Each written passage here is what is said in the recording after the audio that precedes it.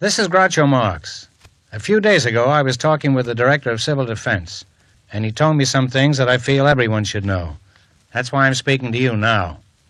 Did you know, for example, that your chances of surviving an atom bomb attack are excellent? It's true, but there's a big if.